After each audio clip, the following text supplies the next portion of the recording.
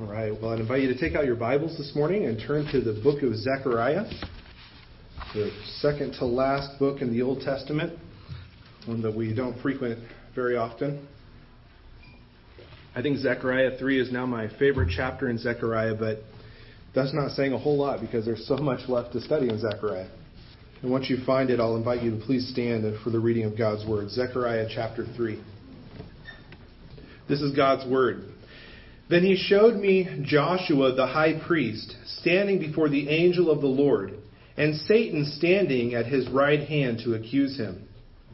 And the Lord said to Satan, "The Lord rebuke you, O Satan. The Lord who has chosen Jerusalem rebuke you. Is not this a brand plucked from the fire?" Now Joshua was standing before the angel, clothed with filthy garments. And the angel said to those who were standing before him, "Remove the filthy garments from him." And to him he said, "Behold, I have taken your iniquity away from you, and I will clothe you with pure vestments." And I said, "Let them put a clean turban on his head." So they put a clean turban on his head, and clothed him with garments. And the angel of the Lord was standing by. And the angel of the Lord solemnly assured Joshua, "Thus says the Lord of hosts, if you walk in my ways and keep my charge, then you shall rule my house and have charge of my courts, and I will give you the right of access among those who are standing here. Hear now, O Joshua the high priest, you and your friends who sit before you, for they are men who are assigned. Behold, I will bring my servant the branch before you. Behold, I will bring my servant the branch. For behold, on the stone that I have set before Joshua, on a single stone with 7 eyes, I will engrave its inscription, declares the Lord of hosts. And I will remove the iniquity of this land in a single day. In that day, declares the Lord of hosts, every one of you will invite his neighbor to come under his vine and under his fig tree." This ends the reading of God's Word. Would you please pray with me? Father, this morning as we come before your word, we are so grateful for what you have to show us. We pray that by your Spirit, Lord, you would work in our hearts. You would show us wonderful things in your word. Father, we pray that in all of this, Christ would be glorified and we would be made more like our Savior. And we ask these things in the name of Jesus. Amen.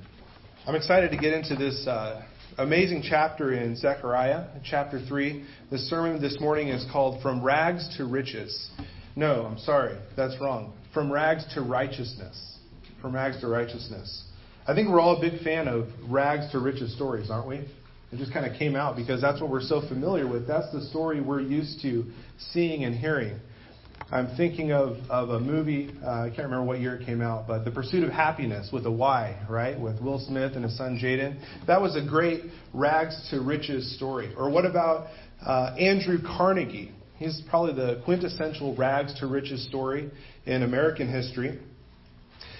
He was born in a one-room weaver's cottage in Scotland, and he immigrated to the United States in 1848, took a job at a textiles factory, made less than $2 a week.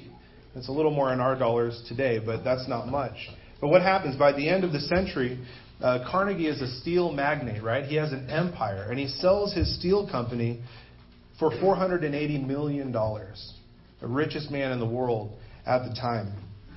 And of course, he's the best kind of rags to riches story, right? Because then he turns around and uses that wealth to serve so many others.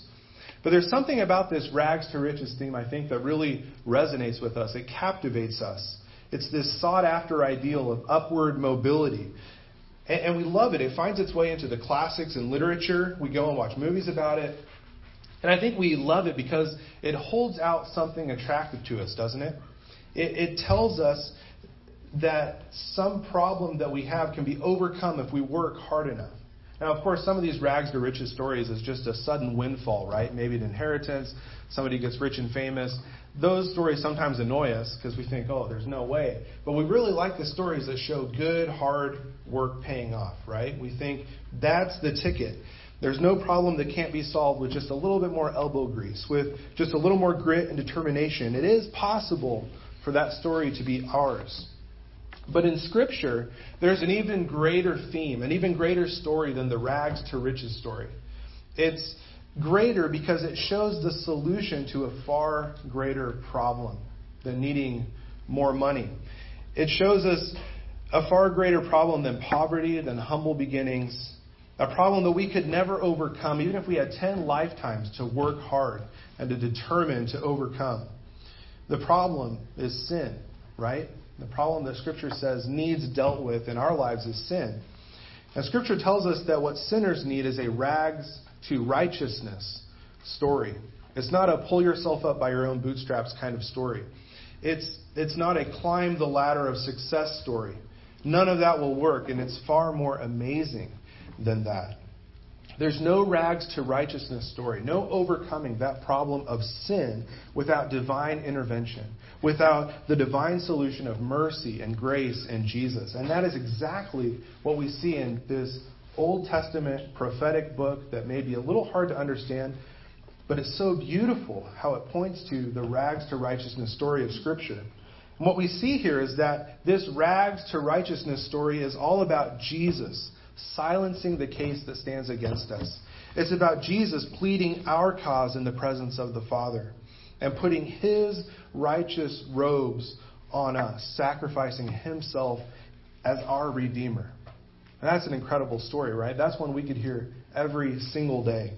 We're going to see that in Zechariah 3, and we're going to trace this rags to righteousness story by looking at three things. We're going to look at, first, the case against Joshua, the high priest. And really, it's the case that's against you and me as well. And we're going to see that Joshua isn't alone. There's an advocate beside Joshua. We're not alone. We have an advocate beside us. And finally, we'll see the substitute for Joshua. And that's where we really get into the heart of the gospel in Zechariah 3. So the case, the advocate, and the substitute. Let's look first at the case. When we come to Joshua and to Zechariah chapter 3, we find ourselves in a court. It's a court setting. But what kind of court? Well, imagine it's legal and it's royal. Imagine a kingly court, a royal court, and the Supreme Court all wrapped into one. This is the heavenly court where the king is the judge of all the earth. And that's the court where we're at in this vision. But we find Joshua, and we think, who's Joshua? It's not Joshua the son of Nun. It's not Moses' number 2. This is Joshua the high priest. He shows up in Haggai chapter 1. And he's receiving with Haggai the word to rebuild the temple. It's a little bit earlier than Zechariah, but Haggai and Zechariah are both contemporaries. So here in chapter 3 of Zechariah, we have kind of a biblical crossover episode. I don't know if you've seen series where one set of actors go over to the other series. It's kind of like a crossover. Here you have Joshua popping up in Zechariah chapter 3. But he's popping up in this vision. So it's not Joshua the high priest as a real literal person. I mean, he is a real person, but here he's in this vision as a symbol. He's standing there symbolically to represent something. So what is he a symbol of, we have to ask. We have to kind of get our minds around this as we get into Zechariah 3 for it to make sense. We see Zechariah is seeing a vision of Joshua the high priest and this story that unfolds. But it's all representative of something. So what is it a symbol of? Well, Joshua, the high priest, really does double duty in this vision. He stands for more than one thing. He stands for Jesus in the end. He points to Jesus. But before we get there, before he begins to point to Jesus, he's actually pointing to the sins of the people. And we can see ourselves in Joshua and in what happens with Joshua. So we'll explore that a little bit more. But he's representing, first of all, the people of Israel. He's representing them, and if you remember, the reason he's representing them in their sin is that Judah, the southern kingdom of Israel, has been in captivity in Babylon for 70 years. And now, 20 years after they've returned, they're all pretty sad. The spirits are down in Judah. The temple that they thought they would have rebuilt by now isn't finished. It's not even close, and they're discouraged. They have these big ideas about what the return to their homeland would be like.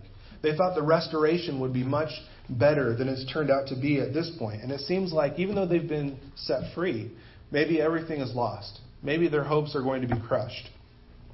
And they think their problem is a torn down temple. But really, it's something deeper, something more personal than that. And that's what we see as Joshua represents the people. He represents this deeper, more personal problem that they have. He's a symbol of the people. And he reveals that there are serious issues that have to be taken care of. Now remember, he is the high priest, and he's standing there, as we'll see, in filthy rags. There's serious issues that have to be taken care of until this worship that they want to continue in the temple can even happen. There's something far greater at stake. The people have rebelled against God, right? They've turned their hearts from him. Because of that, they were exiled. Deuteronomy 30 makes it clear. The terms of the covenant: turn away from me and perish. Choose life by obeying me and live. Those are the terms of the covenant made with the nation. So they were saved out of Egypt by the powerful, gracious hand of the Lord. Once and for all, they were justified by faith in the Redeemer, in the Lamb, in the final sacrifice that they saw in the types and shadows of the Old Testament.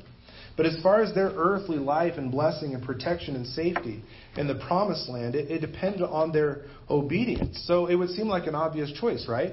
We like the land of milk and honey. We like serving the Lord. Let's obey him. Let's continue to serve him. But they didn't. The people didn't choose life. They chose to love and to serve other gods. And this exile then served as a deadly reminder of the wages of sin. It served as a reminder of the deadly cost of breaking covenant with God, as a picture for us. But what was a picture for us is not the final point in their story. We know it's not, right? Because here we see them back in the promised land. After the appointed 70 years, here they are back in Jerusalem. But all is not well yet. The temple has not been rebuilt. They have not been cleansed. And we see that in this story about Joshua. And we see the wonderful divine solution for this problem.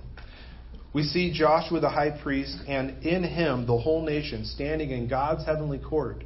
And there's a lock-tight case to be made against them.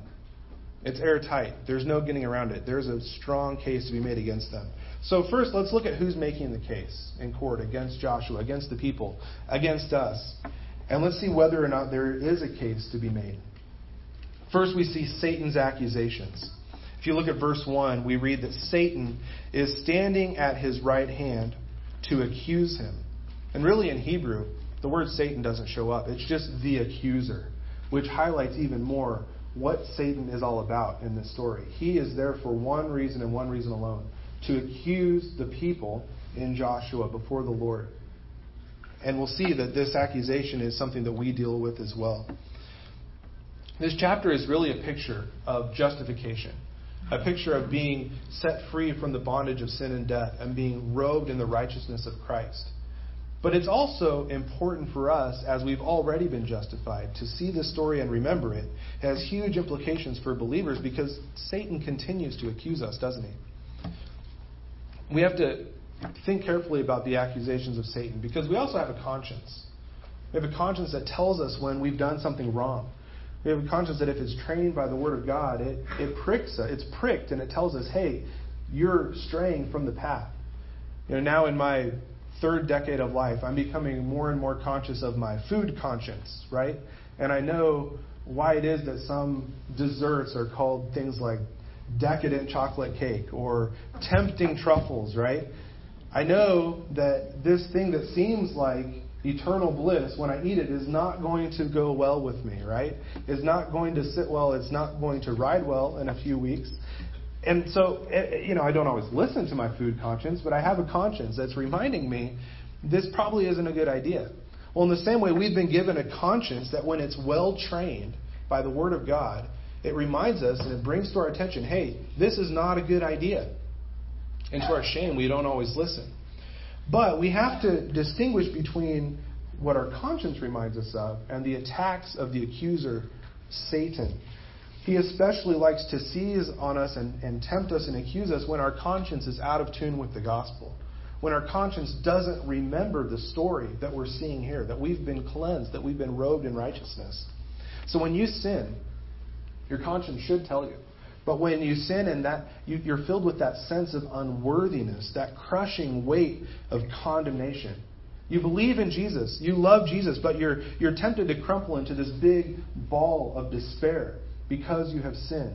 And you think, I'm no longer accepted. I'm no longer invited before the presence of the Lord. Jesus no longer loves me.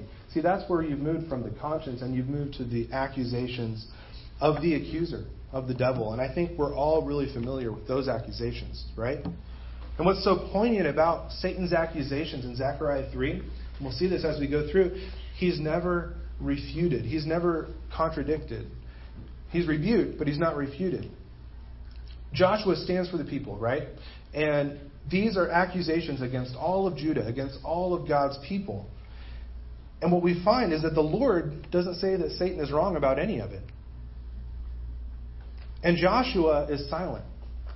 His silence speaks 1,000 words because there's nothing to contradict what Satan claims about him, about the people, about us. I think we can say the same even after we've been cleansed by the blood of Christ. When the devil accuses us about breaking God's law, is he wrong? Is he ever completely wrong? You know, this passage, like I said, it's first and foremost a picture of justification, but it's vital, it's crucial to understand. Even as we undergo the process of sanctification, as we're being made more and more by God's grace into the likeness of Jesus Christ, as we're being conformed into the image of our Savior, this is crucial to remember, because when these accusations come up, none of us are Teflon pans in the kingdom of God. There's always something that can stick. Something can always stick when Satan accuses us. And maybe some of you have come here this morning and you're feeling a little bit sticky.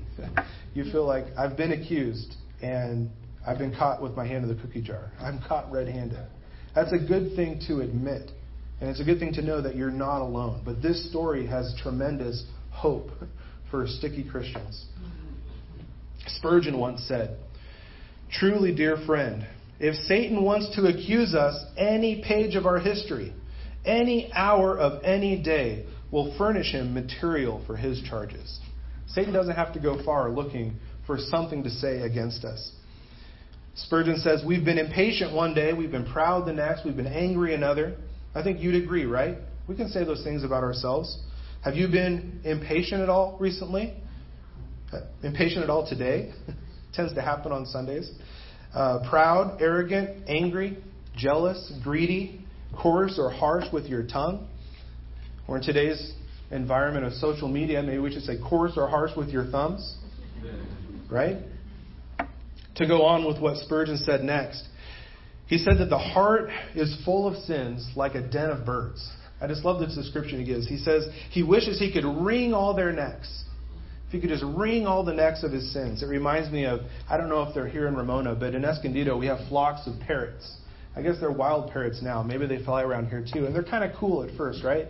But then they perch right outside my study window. And they squawk and they squawk and they take away any peace and quiet I might have had. You know, cool at first, then troublesome later.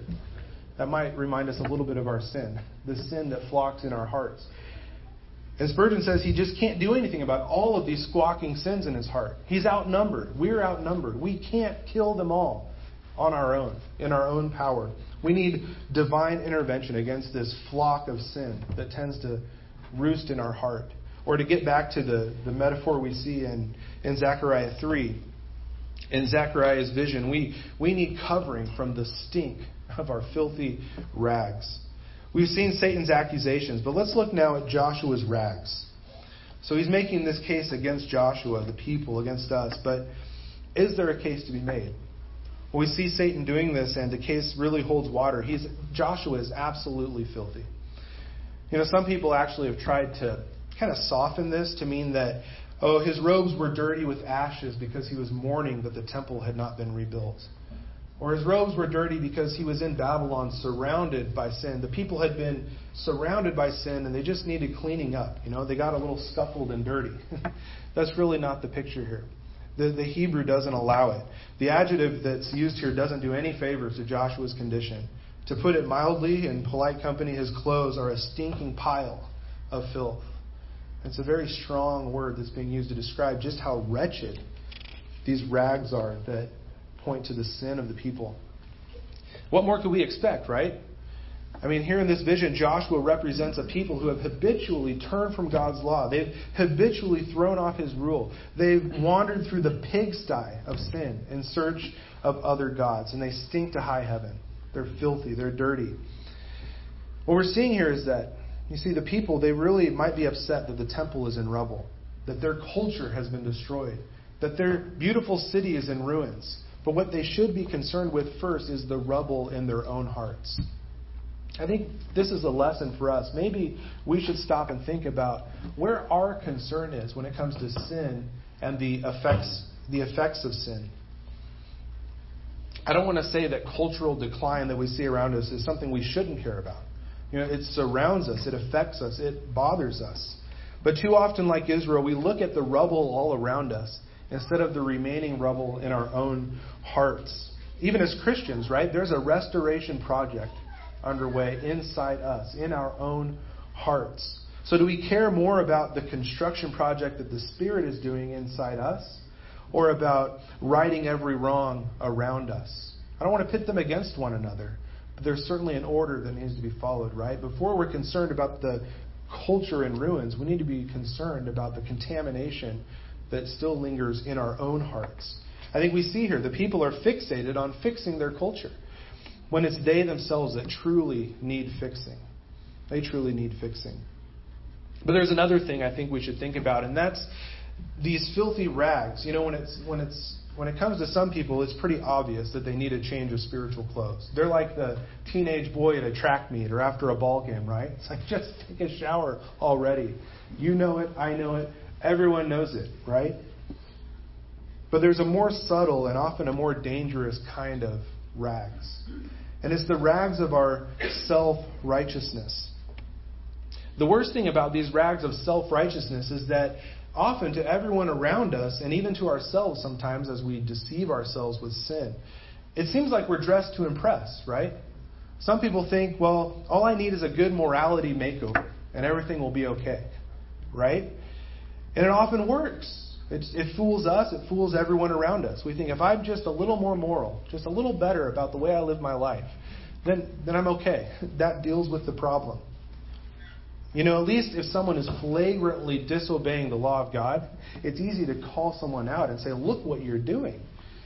But when we're trusting in our own righteousness, we stand just as defiled in God's court. We need a change of clothes, and nothing in our wardrobe will do. We need something outside of us, because if we trust in our own good works, in our own righteousness, we're done for. It's game over. Well, here Joshua is standing in his rags, and it's like the people have their hand caught in the cookie jar. There's a smoking gun. He's filthy and he knows it. There's no getting out of it. The case is solid. And if you're from Judah, you don't want to see your high priest standing in filthy rags, right? That's another problem we see here, is that not only does he represent the people's sin, but there's a double problem, because he's the priest. He's the one who's supposed to go and atone for the sins of the people. He bears the sacrifice into the Lord's presence to atone for their sins. But if the high priest is dirty, is unclean, and cannot enter the temple of the Lord, that's a big problem, because he can't even get things back on track. There needs to be a divine intervention. And you can just imagine Zechariah is sitting there on the edge of his seat with his hand, pulling his hair, thinking, what am I going to do? Because he depends on the sacrificial system for his own atonement. He's provisional, looking forward to Christ, right? But if everything is defiled, everything is unclean, then what are they going to do? Well, we think they're doomed at this point when we see the story, until someone finally speaks up. Someone else speaks up. We've seen the case against Joshua, the case against us, but I want to turn now and look at the advocate beside Joshua. The advocate beside Joshua. If you look at verse 5, I love the last line of verse 5. It says, "And the angel of the Lord was standing by." Who is this angel of the Lord? Well, it's Jesus. We see this because at the same time, he's sitting as the judge presiding over this case, yet he can speak of the Lord as a separate person. We'll see that in a minute. He refers to the Lord, yet he himself is the Lord governing this case, judging and presiding over it. We could go so many places in Scripture and look at this theme of the angel of the Lord, but scholars agree that this is a pre-incarnate representation or appearance of the Son of God. This is the Savior before he was made flesh. So we could really paraphrase this last line of verse 5 that says, "And the angel of the Lord was standing by." We could just say, "And Jesus was standing by."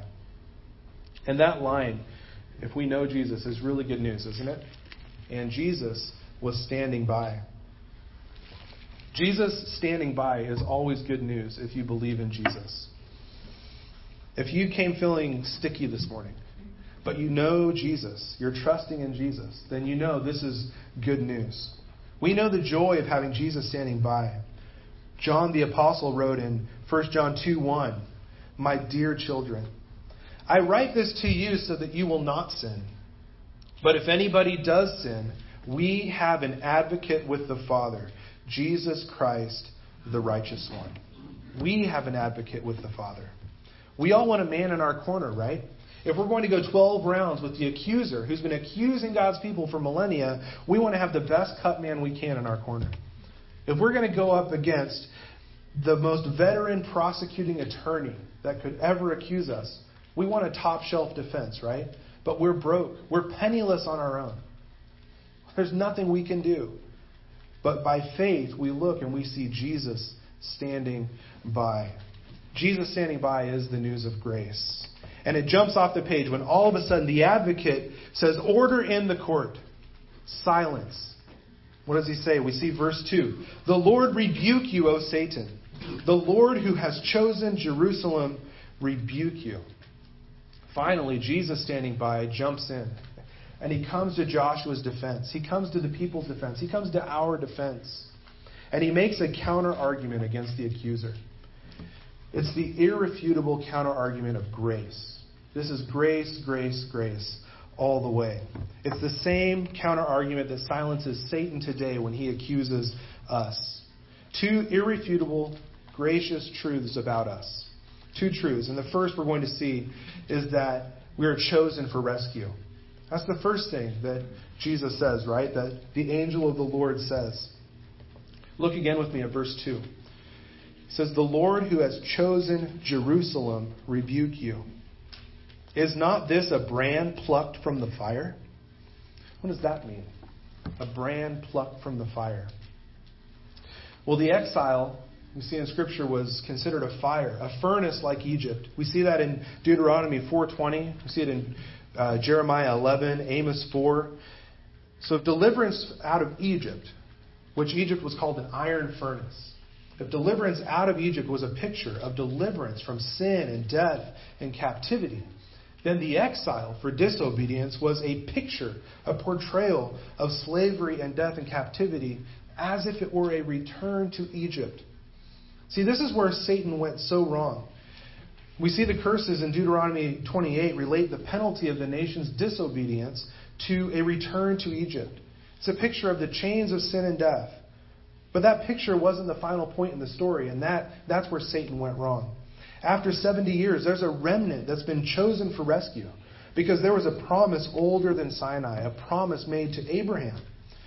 You see, when Satan made this case against Joshua, he didn't bring out all of the evidence.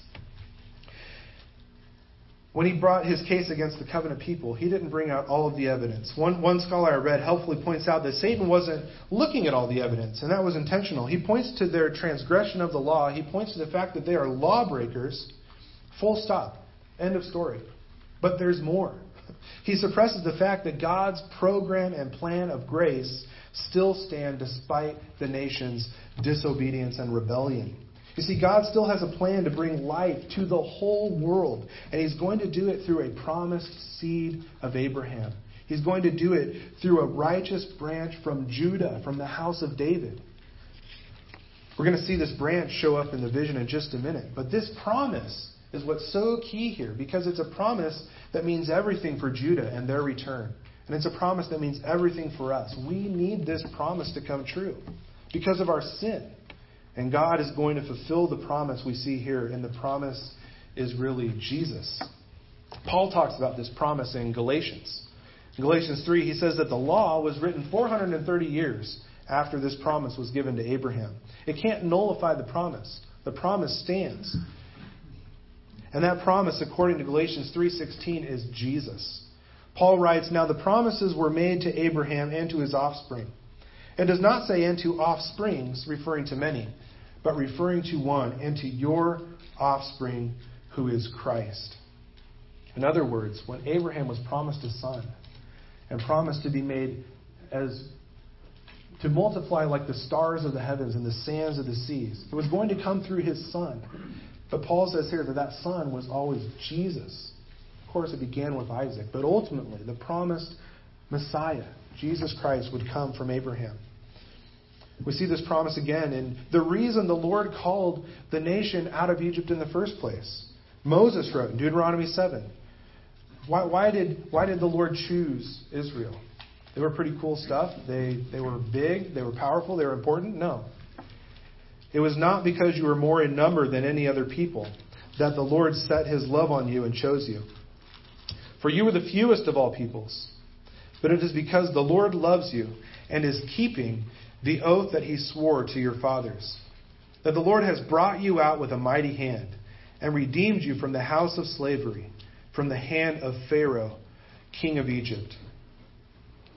Not because you are more numerous than the other peoples, just because the Lord loves you and because the Lord promised Abraham. It was because of the promise. You see, there will be no Jesus standing by defending their case. There will be no Jesus standing by defending our case against the attacks of the accuser if this promise doesn't come true. Jerusalem is chosen for rescue so that the rescuer can come through Jerusalem and will be rescued too by that promised one coming from Jerusalem. See, without Jesus, there's no rescue, but also, and this is the second point in Jesus' counter-argument, there's no new robes of righteousness. No rescue and no new robes. We see next that Jesus says we're chosen for rescue, but also we're clothed in righteousness. And this is where we really get, I think, to the climax of this rags to righteousness story in Zechariah chapter 3. Look at chapter 3, verses 4 and 5. And the angel said to those who were standing before him, remove the filthy garments from him. And to him he said, behold, I have taken your iniquity from you, and I will clothe you with pure vestments. And I said, let them put a clean turban on his head. So they put a clean turban on his head and clothed him with garments. And the angel of the Lord was standing by. Well, at this point in the story, in the vision, the devil slinks off. We don't hear anything else. When he was rebuked and silenced, he goes away. And Joshua now is totally reclothed. Not from his own wardrobe. He's reclothed by Jesus. I think Thomas Manton said it best. He was a Puritan writer and preacher. And he said when he talked about these new robes that we could even call the hand-me-downs of the King of Kings. He said, there is no getting the blessing but in the garment of our older brother. That's the only way we get the blessing. When we have Jesus' hand-me-downs. It's much better than that. Hand-me-downs can be kind of lame. These are the robes of righteousness from our Savior Jesus Christ. That's pretty good, right? It's like the author of Hebrews says, but he who sanctifies and those who are sanctified all have one source. And that's why he, Jesus, is not ashamed to call them brothers.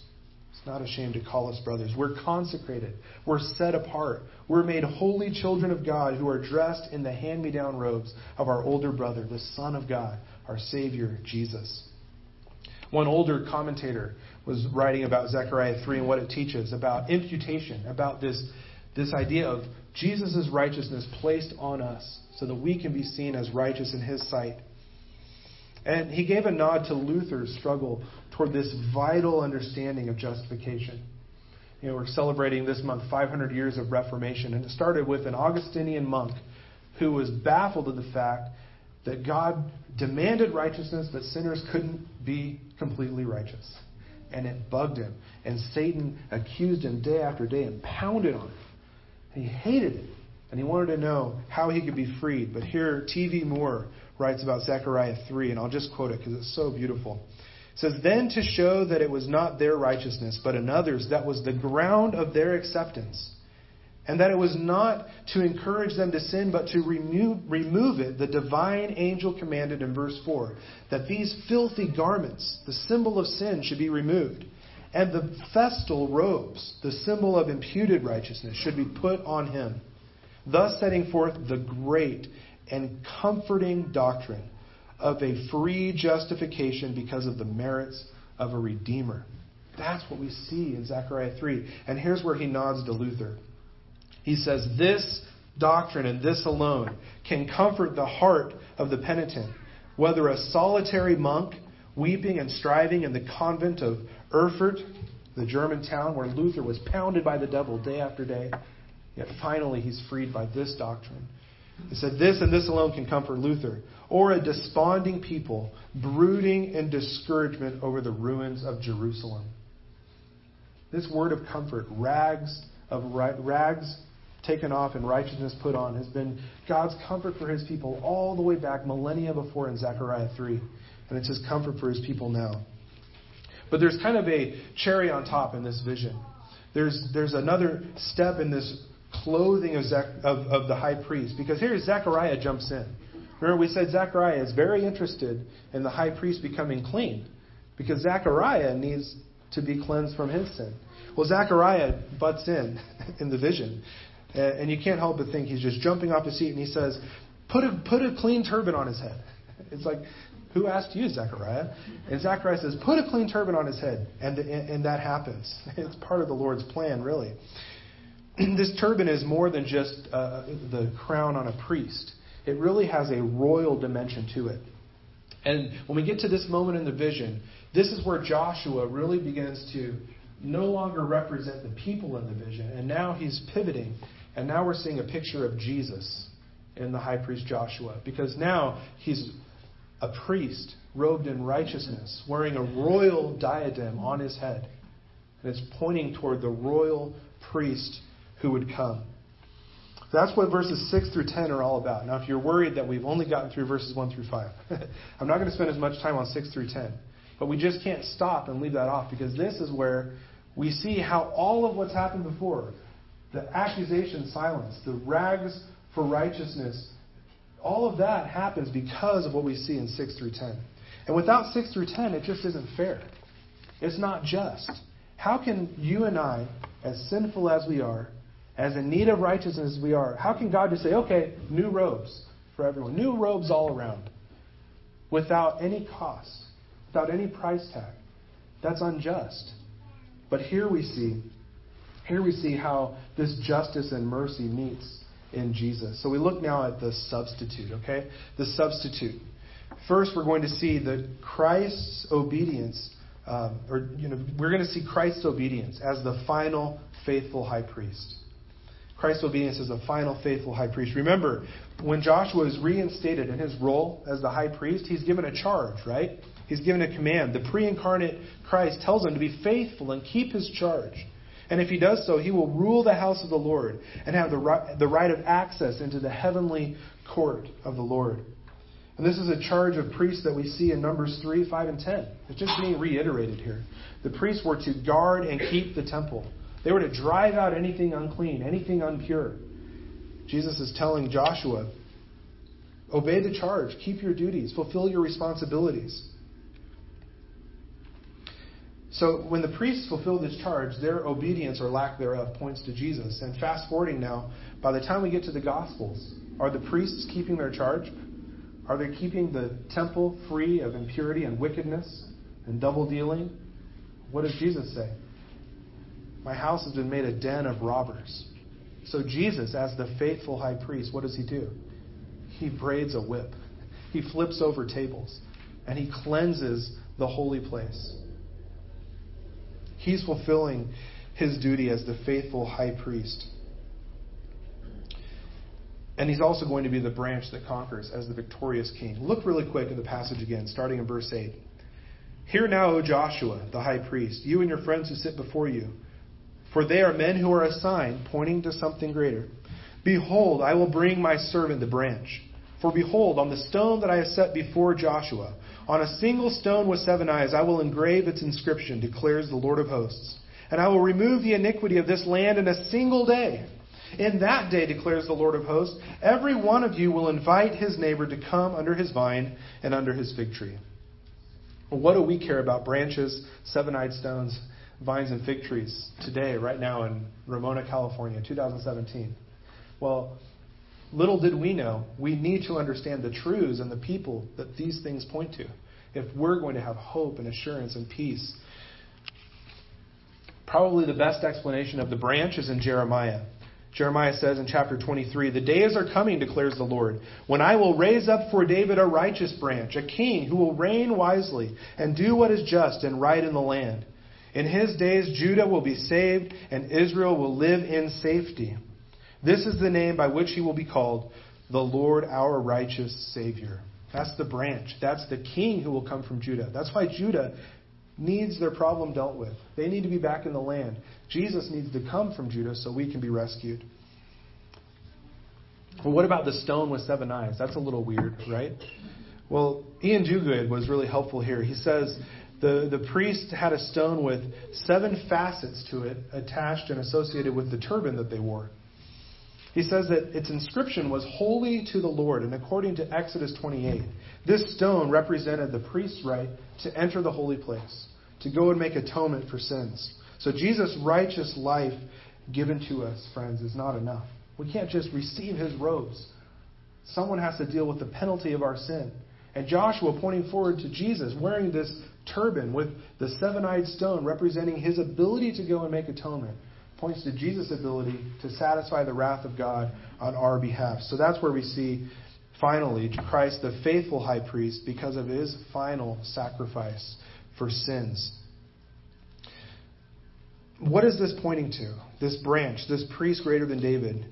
When will he remove the iniquity of this land in a single day?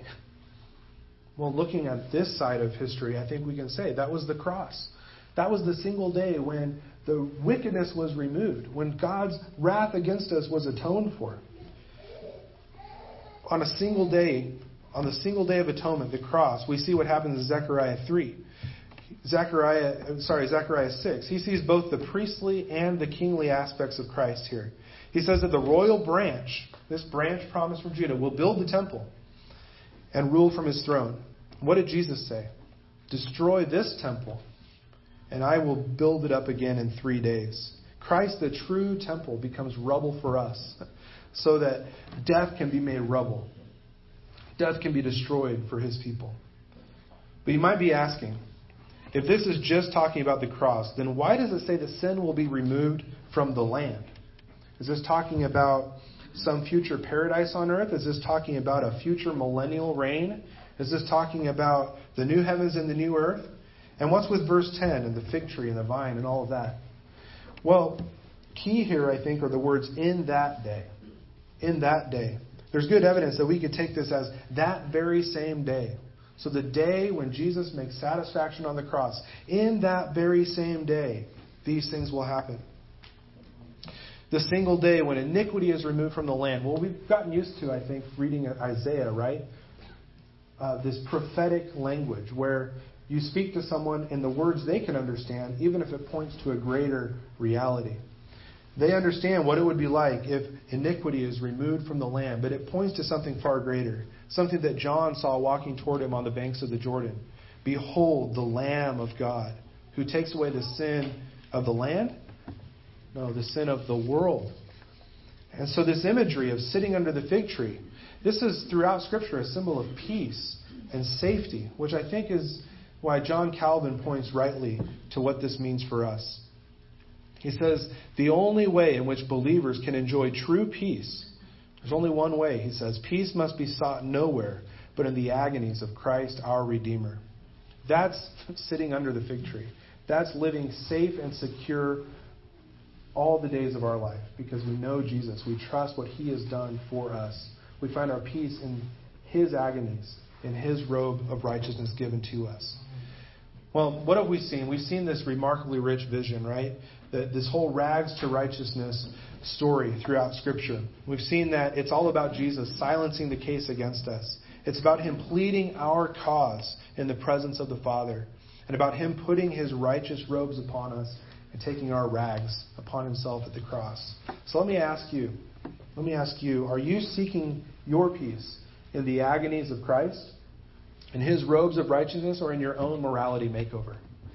Is that what makes you think you're okay to come to worship, to stand before the Father? Your own morality, your own goodness, the fact you're climbing the ladder of righteousness pretty well yourself? Are you trusting in Jesus? Place your trust in Jesus. Believe. Repent of trusting all of these other things and find your peace in him. And Christian, when your accuser throws all of your sins right up in your face, where do you turn? What do you say? Do you sink in despair, or do you point to the cross? Do you point to your faithful high priest who made the final satisfaction for your sins? Do you say, look, all of these things are true, but there's something else that's true about me. I've been robed in the righteousness of my Savior. Clothed in his righteousness, the accuser has no case against us. And that's the best rags to righteousness story we could ever hope to be true of us. Let's pray together. Father, thank you so much for this picture of grace given millennia ago that's still just as rich and relevant for us today. Remind us every day that our advocate is beside us, that the accuser no longer has a case against us because of his robes of righteousness, because he substituted himself in death for us. Thank you that we now have a high priest who ever lives to intercede for us, and that through him we always have access to the throne of grace for mercy and help in time of need. Help us to live worthy of this great, gracious gift that we've received. We ask all of this in the name of Jesus. Amen.